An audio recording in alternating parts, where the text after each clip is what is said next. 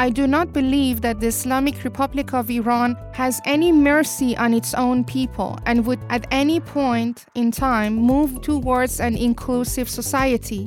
What I believe is needed is a peaceful transition of power, and the passage for this transition can only be guaranteed by the international community.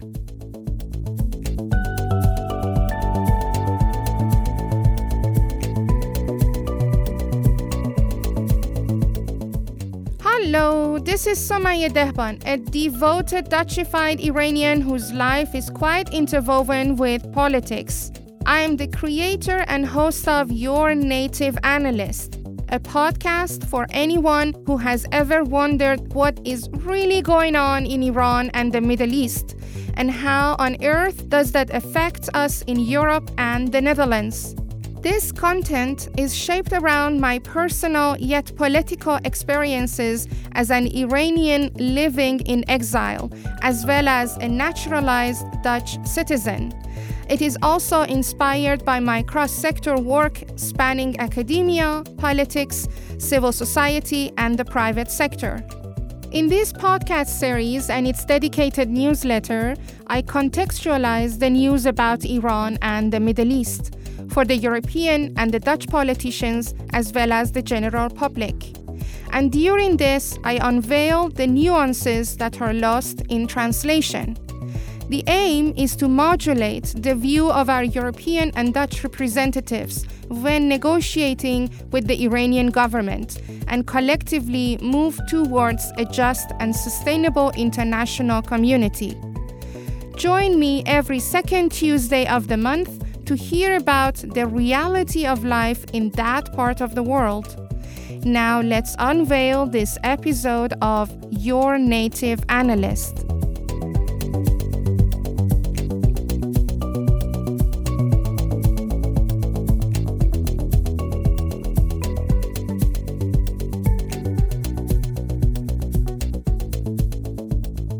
Welcome to the sixth episode of Your Native Analyst.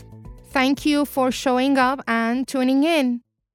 The month of March is always an exciting month for me because the spring starts in this month, and as you may know, Iranians celebrate the beginning of spring as the beginning of their new year. As I mentioned in the December episode, I feel quite blessed to be able to celebrate the new year twice every year. This March, though, is extra exciting for me because there are two special events happening this month. First, on 11th of March, I will be giving my first TEDx talk in Den Haag, and the theme is Reinventing the Wheel. I'm very happy to have this opportunity, especially that I'm selected for this talk based on my verbinding model. Second, during the third week of March, over a course of 3 days, local municipality elections will take place in the Netherlands. I'm on the list of candidates for my party. This is the first time for me to be on the election list on behalf of my party. As a Dutchified Iranian living in exile, this is such a proud moment for me, and I can only hope for my fellow Iranians to also one day get the chance to freely represent the party of their own choice in Iran. Now, with these exciting news, let's talk about what I have prepared for this episode. In this episode, I talk about Guiding Coalition in the first segment.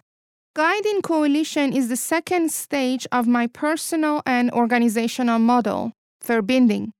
In the second segment of this podcast, I talk about Iran-Iraq war that lasted for 8 years during the 80s. And in the last segment, as this is a quarterly episode, I highlight some of the topics in my 3 other podcasts and share how they are connected with Your Native Analyst. In many occasions, when we are in the process of transformation, we take an isolated approach. What I mean by isolated is that we look at change from a single perspective, or from the perspective of the majority, or the perspective of the change initiator. This could alienate the community as a whole and prevent them from joining the initiative let alone being part of the implementation and scaling. We also look at the change without taking into account the context in which we want to bring about it. This can be the recipe for failure of our change efforts. Having a guiding coalition that is representative of our community and comprehends our context is quite important. And this coalition needs to be set up at the very beginning of our transformation process. In this episode, I share with you how by creating a guiding coalition, not only we can mobilize and facilitate the relevant groups and stakeholders in our community, we can also look into scaling our efforts.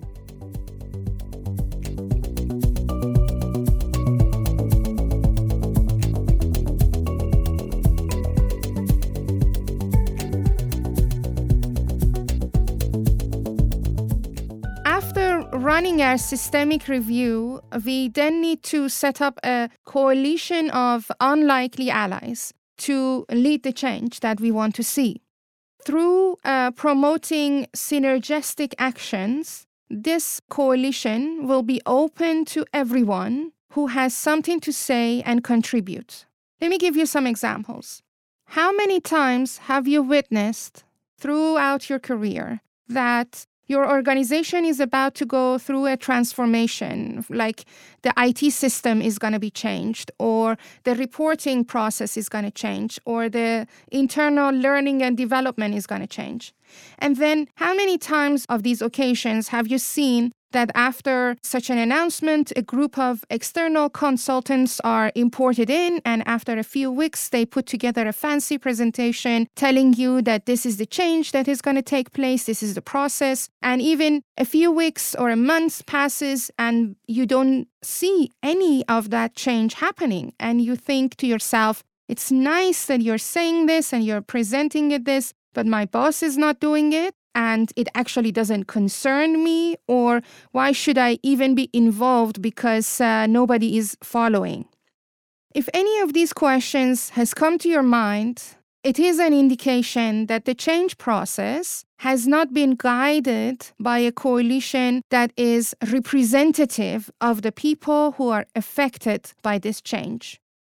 And this coalition is not sufficiently engaged with this process to guide the whole organization, the whole community through the process of transformation and change. For a change management, a transformation to be impactful, durable, and scalable, we need it to be owned by everyone who is impacted by it in one way or another.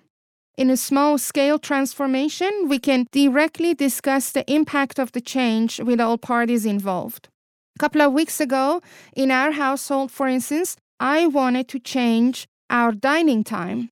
It was a very simple change, yet the impact of it was quite different and noticeable on my partner and on my children. It meant for my partner that he should change his working hours to be available for the new dining time. And for my children, they needed to adjust their playtime and homework time to be able to join us at the new dining time. In this case, I could directly talk to my partner and my children. And first I talked to my partner and I shared my reasoning and explained why it would help us and make our family dynamic more interesting if we change our dining hour.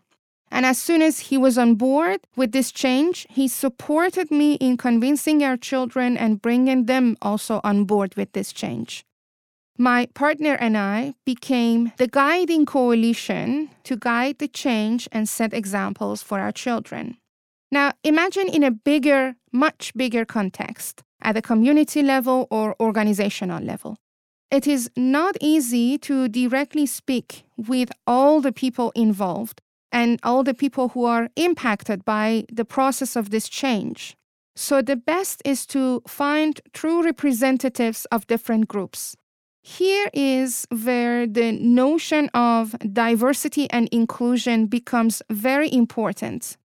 When we are putting together a guiding coalition, we need to bring on board people from different age, different ethnic background, different gender, different sex, different levels of income, different levels of education, different networks, and any other category that is important to show a diverse and inclusive group. When we have a truly diverse and inclusive representation, we can count on this coalition of unlikely allies to move the process of change forward and bring back the message of change to their own communities that they are representing.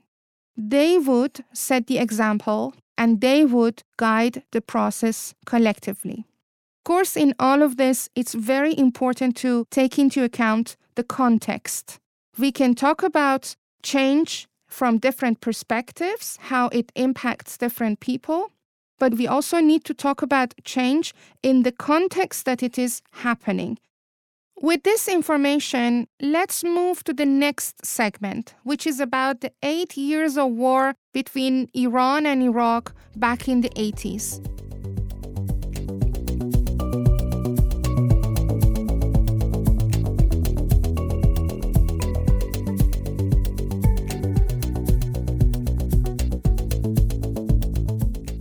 Regardless of its origin and whether we call it holy or not, from my personal perspective, a war is never morally justified.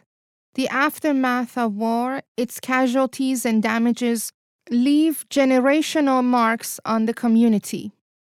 I was born and raised during the Iran-Iraq War. The war started after the 1970 revolution, about which we talked in our previous episode.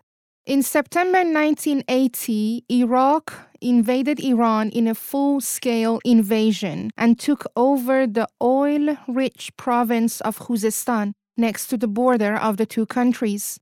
The excuse of Iraq to invade Iran under the power of Saddam Hussein was to prevent the spread of Shia-driven Islamic Republic. Since its inception, Islamic Republic has made it very clear that they want to export their ideology to the region and to the world to save the humanity from capitalism and corruption. For Sunni-driven regime of Saddam Hussein, this seemed to be a huge red flag, especially that the majority of Iraqis were Shiites. There are close ethnic ties between Iranians and Iraqis. My own grandmother was born in Najaf, one of major cities of Iraq. However, her grandparents were from Iran. Given the post-revolution chaos in Iran in those days, and the fact that Islamic Republic had executed many of the generals of the army, there was a huge gap in Iran's ability to respond to Iraq's invasion. Iraq, however, could progress in its invasion for only about 3 months. And after that, the progress was halted, and later around June 1982, Iran could push back the Iraqi military to its borders. One might think that this could have been the end of the invasion and the end of the war. Yes, indeed, this could have been the end of the war. But Khomeini, the founder and the supreme leader of Iran, decided to invade Iraq to free and save the Shiites in Iraq and gain access to major holy cities of Najaf and Karbala, where the shrines of the first and third Shiite imams are located. During this time, the motto of Islamic Republic for exporting its revolution was in full display. And later, when Iran made progress in invading Iraq, Khomeini said that the next stop for exporting the Islamic Revolution is Jerusalem, which was a clear threat towards Israel. Before the revolution, Iran and Israel were great allies, and both were heavily supported by the United States. However, after the revolution, one of the first declarations of Islamic Republic was denouncing its relation with United States and calling it the Great Satan, and naming Israel as a cancerous tumor that should be destroyed. Back in college, for my final thesis, I wrote an article about this war. which is also known as the Holy War. I went into the details of how holy wars are defined and how Iran moved from defending its borders to invading others.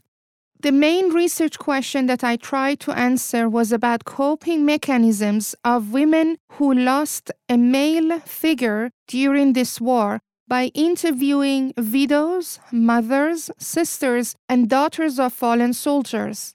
It was one of the most intense interviews that I had to conduct in my life. What I learned from these interviews was that the main comforting factor for these women was the so-called holiness of the war.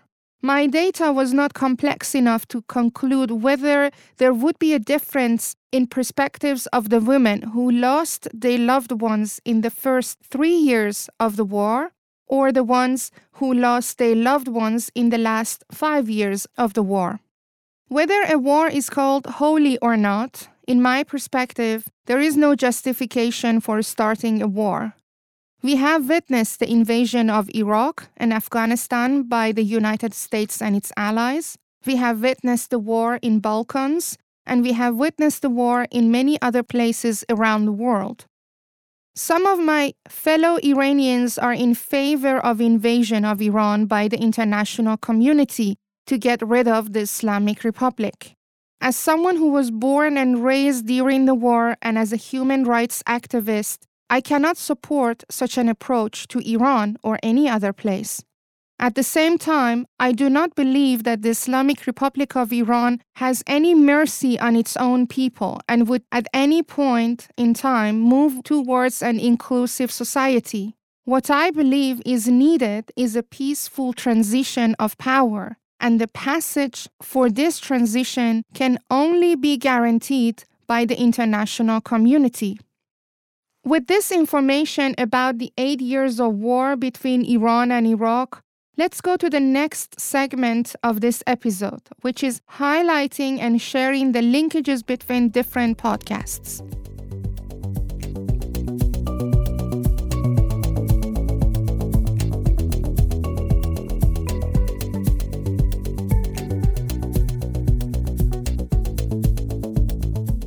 We live in an interrelated and interconnected world. To bring about change at political level, we need to take into account the interrelatedness of the challenges we face. As long as I remember, I have always been interested in a combination of different things. In sport, I liked volleyball and was in my school team, and at home I played chess with my brothers. At school, I was very good at math and physics, but equally scored well in literature. I loved knitting and sewing, as well as painting, and won a few awards for it when I was a child. In my career, I also followed different paths. I worked in finance department of my university in Iran, and within 6 weeks, I set up a control system that surprised the head of finance department. I worked as the curriculum manager of my college, where I redesigned the schedule of my whole college with over 150 courses and 120 teachers. I worked for various NGOs and could deliver the work that was supposed to be delivered in 4 days, only in 2.5 days. I worked for myself as a fundraiser, program developer, connector, Nexus strategist, and lately as a community guardian. To the outside, it may look that I have jumped from one domain to the other. But to me, all these interests and roles are quite interwoven with each other. Perhaps in one of the upcoming episodes, I get to unravel the relation between all these interests and posts. When I wanted to start my podcasts, I wanted to show the interrelations between different subjects. Basically, I wanted to talk about the wickedness of our lives, the challenges we face, and the opportunities we have. Throughout my career, I was always told that I should only focus on one thing. I should be only known for one thing because we live in a specialist world and generalists like me are not understood by the society and most of the times have no clear career path. I agree that we live in a very specialized society, but I disagree that there is no place for generalists like me. It might not be as visible as a place of a specialist, but there is definitely a place for me and people like me. It has cost me a lot of energy and effort to stand my ground for the role of a generalist in our societies, and I might not have got there yet, but I'm not going to give up. We need more than ever people who can show the missing links, who can be the linking pins in our society. We need generalists who can show the interrelatedness and interconnectedness between different subjects. On quarterly basis, I share with you what I have discussed in my other podcasts and explain the relations between them. In this quarterly, I share with you the highlights from December, January, and February. In all the episodes, there have been a segment where I talked about my personal and organizational transformation model. I've been talking about understanding and in more details about systemic review. In Scale Your Impact, that comes out on the first Tuesday of the month, I have talked about SDG number 1, no poverty, SDG number 2, zero hunger, SDG number 3, good health and well-being, and SDG number 4, quality education. In these episodes, I discussed how at the time of setting the SDG targets, it was already known that these targets would not be achieved by 2030. I also discussed how no buffer was set for unforeseen circumstances, such as the pandemic. And that's why the pandemic has slowed down the progress for achieving 2030 agenda so heavily, and even in many instances brought us back to the level before the SDGs and the MDGs. In these episodes, I showed that quality of education, for instance, is not sufficient to guarantee a bright future for our children, since without a culturally anchored approach to equality, the families may fall back into old habits of child marriage or forcing their children into labor. In your funding network that comes out every third Tuesday of the month, I talk about terminologies used in the field of fundraising and how at the end of the day, fundraising is all about the relation built with the donors. I talked about the necessity of understanding the context in which we raise funds, as well as the role of consultants. I also talked about the new version of 80-20 rule, meaning 80% of your donations comes from 20% of your donors, and how this rule has turned into 95-5 rule. Lastly, I talked about the role of the board in fundraising, which is quite critical. The same with the importance of knowing the exact definition of terminologies used in fundraising. It is also very important to know the exact definition of terminologies used in academia and politics. For every research, we need to clearly define the domain of our research and how, for instance, we define impact. In many cases, impact is mistaken with outcome, and effectiveness is confused with being impactful. Or in case of considering the political system in Iran as a democratic one, we need to go back to the definition of democratic, where representatives are elected and not selected. In December episode of Your Curated Kin that comes out every fourth Tuesday of the month, I talked about the Iranian tradition of Yalda, which is meant to prepare us for the cold days and long nights of winter by putting community at the center. Yalda is applicable to our efforts to achieve sustainable development goals, because without the community at the center, it is near to impossible to be prepared for the challenges we are going to face in response to climate change, for instance. I also talked about the experiences etched on my mother's soul and how it had impacted my experiences as an individual and as a mother. And again, this is a clear reference to generational impact of gender inequality or lack of access to quality education that are addressed by SDGs. I talked about my arrival to the Netherlands in January 2005 and how discovering my Azari roots made me understand how my father forged his new identity when he left his community in order to fit in his new community. From SDG perspective, this is linked to addressing root causes of the wicked problems. And instead of just considering them as problems, we need to look at them as opportunities. And in the last edition of this podcast, I talked about a life-changing event that happened 20 years ago in my life on 20th of February 2002. And how applying a systemic review to my own life has fundamentally impacted my understanding of choice and freedom of choice. In all these episodes, I also share with you what I consider to be the true meaning of freedom, and that is understanding the impact we have on the system and the system has on us. With this recap of previous episodes, let's move on to the last segment of this episode.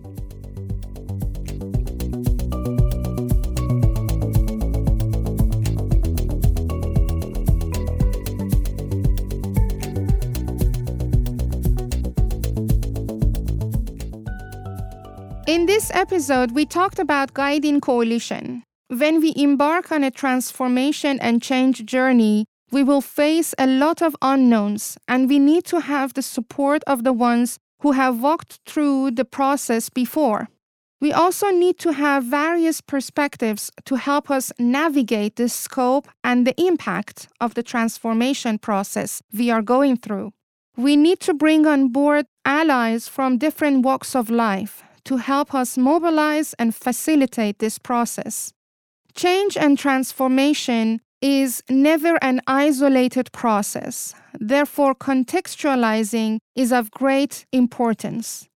Having a guiding coalition helps us not only to have these different perspectives, but also to bring back the message to our diverse communities. We also talked about the importance of understanding our motives when we embark on a partnership or a coalition. In my research, I have hypothesized that different factors impact the motives of civil society organizations to take part in a cross-sector partnership. And lastly, we discussed highlights of other podcasts and how different issues are interrelated and impact each other. If you're in the process of change and transformation, reach out to your community.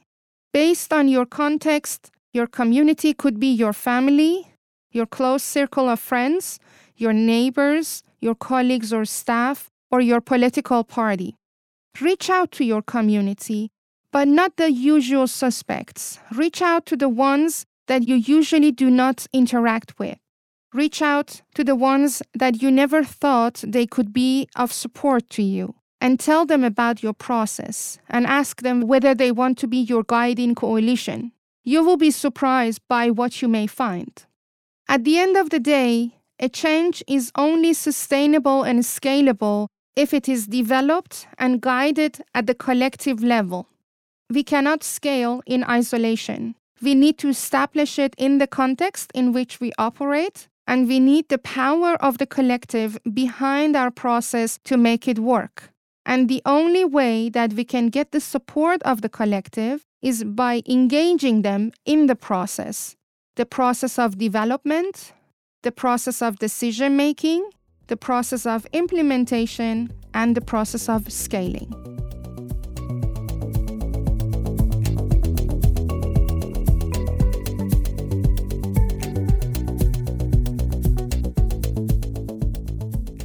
What was the unveiling moment of this episode for you? Did you hear about something that impacted your view on the reality of life in that part of the world and how it impacts us on this side of the world? I hope you gained a deeper insight into the complexity of politics and how it affects us regardless of our regions. Want to hear more? Sign up for my thematic newsletters to get notified about each episode and more. You can do this by going to my website, somayedehban.com/newsletters. Until the next unveiling, Bedrood.